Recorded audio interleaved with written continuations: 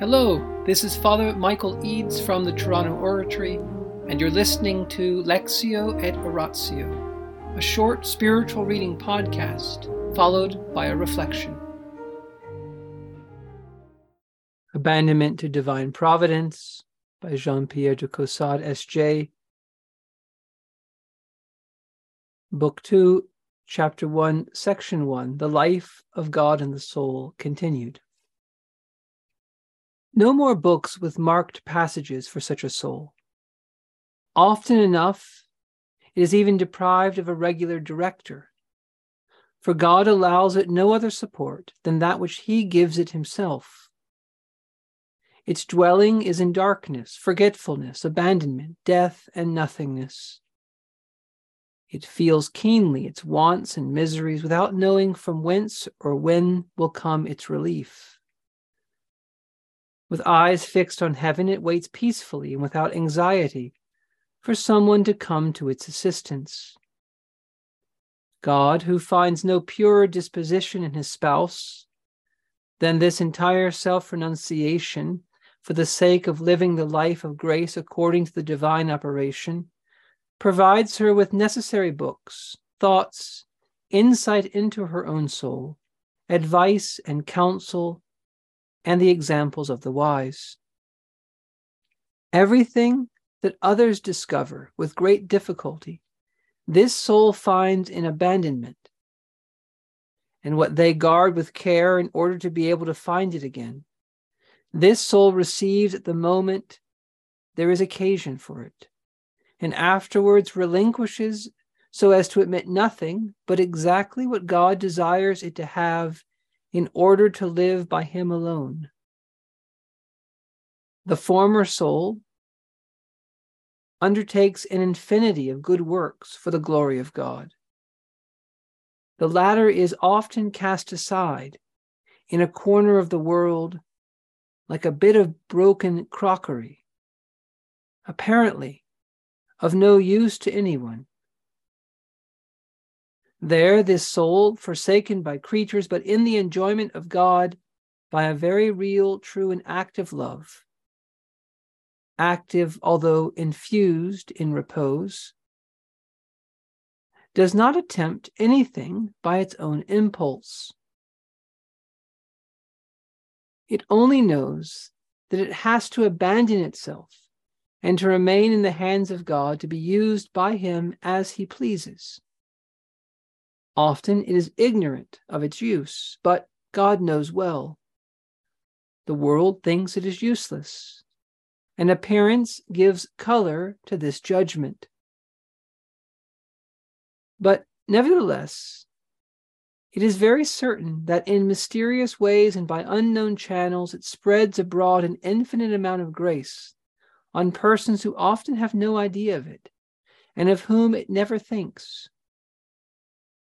In souls abandoned to God, everything is efficacious, everything is a sermon and apostolic. God imparts to their silence, to their repose, to their detachment, to their words, gestures, etc., a certain virtue which, unknown to them, works in the hearts of those around them. And as they were guided by the occasional actions of others, who are made use of by grace to instruct them without their knowledge, in the same way they, in their turn, are made use of for the support and guidance of others, without any direct acquaintance with them, or understanding to that effect. In the name of the Father, and the Son, and the Holy Spirit. Amen. Angels of God, our guardians dear, to whom God's love commits us here, ever this day be at our side, to light and guard, to rule and guide. Amen. Most Sacred Heart of Jesus, Teacher of teachers, have mercy on us. Saint Philip Neri, gentle guide of youth, patron of thy own, vessel of the Holy Ghost, pray for us. In the name of the Father, and of the Son, and of the Holy Spirit. Amen. One day, a sister, a religious sister, asked Saint Bernadette when they were in their convent, whether she felt bad that after having been the visionary for Our Lady of Lourdes, after so much had happened, whether now in this somewhat remote, distant convent where they were living, whether she felt bad, whether she felt lonely. Why wasn't more made of Saint Bernadette? The nun was basically asking. And Saint Bernadette said no. She said, you see that broom over there? When we need it, we take it out of the closet. And when we're done, we put it back away. And there it remains hidden. And Saint Bernadette said, I was used by Our Lady for a purpose, and I was brought forth. But now she no longer needs me, and so I can remain hidden in this convent with no fanfare, without anyone making a big deal of me. And I'm very content. Well, Saint Bernadette is a good example of what Father de Caussade's talking about. He's talking about two types of souls. How he opened this chapter. The soul that lives in God, and then the soul, the state of soul in which God lives in the soul. Now again, this is not as though the first person, the soul that lives in God, doesn't have God within. No, from our baptism, the Holy Spirit is sent into our hearts. And through the Holy Spirit, the Father and the Son make their home with us. Anyone in the state of grace has God dwelling within, Father, Son, and Holy Spirit. So when he says the soul that lives in God and the state in which God lives in the soul, he's talking about a focus of attention. He's talking about how the soul experiences things. What's going on primarily in the soul. And in the state he's talking about tonight, he's talking about a soul that has God in it as constantly moving. The soul that lives in God is the one who has to regulate everything. Everything is kind of directed towards God. The soul is kind of very conscious of what it's doing. Whereas this other soul, like Saint Bernadette, is the soul in which God is living. God is the first mover. The soul begins to do nothing by its own impulse. It doesn't attempt things. It waits on God and then follows his lead very, very faithfully. It's not trying to undertake all these works except as God leads it. And if it's cast into a corner, it's very happy with this. It's happy with it in the high point of its soul, because of what it wants to do is to follow God.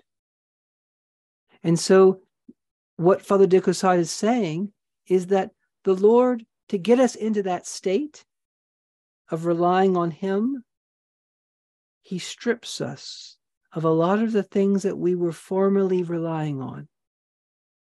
He strips us of a regular director, spiritual director. Why? Because at some point the Lord wants us to have support in him alone.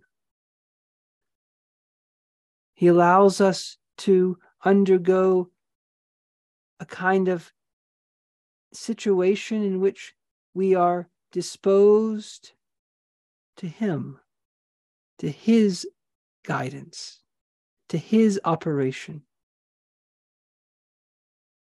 And it often is the case that the soul doesn't even know where the relief is coming from.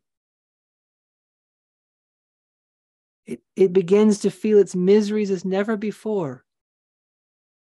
It begins to have wants and sufferings it didn't know about before.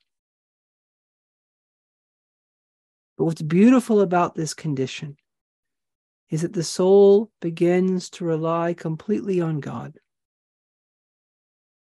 And it knows that God somehow, some way will bring relief. It does not put its ultimate confidence in creatures. God alone begins to live there and to guide the soul. And this state is a very wonderful state, De Caussade say. And this is the kind of thing so many of the saints undergo. And every Christian, in his own way, in her own way, begins to enter into this state. God gradually takes away certain things that we thought we needed to teach us that there's one thing necessary: friendship with Christ, relying on the divine power. Come, Holy Spirit, give us courage. In the name of the Father, and the Son, and the Holy Spirit. Amen.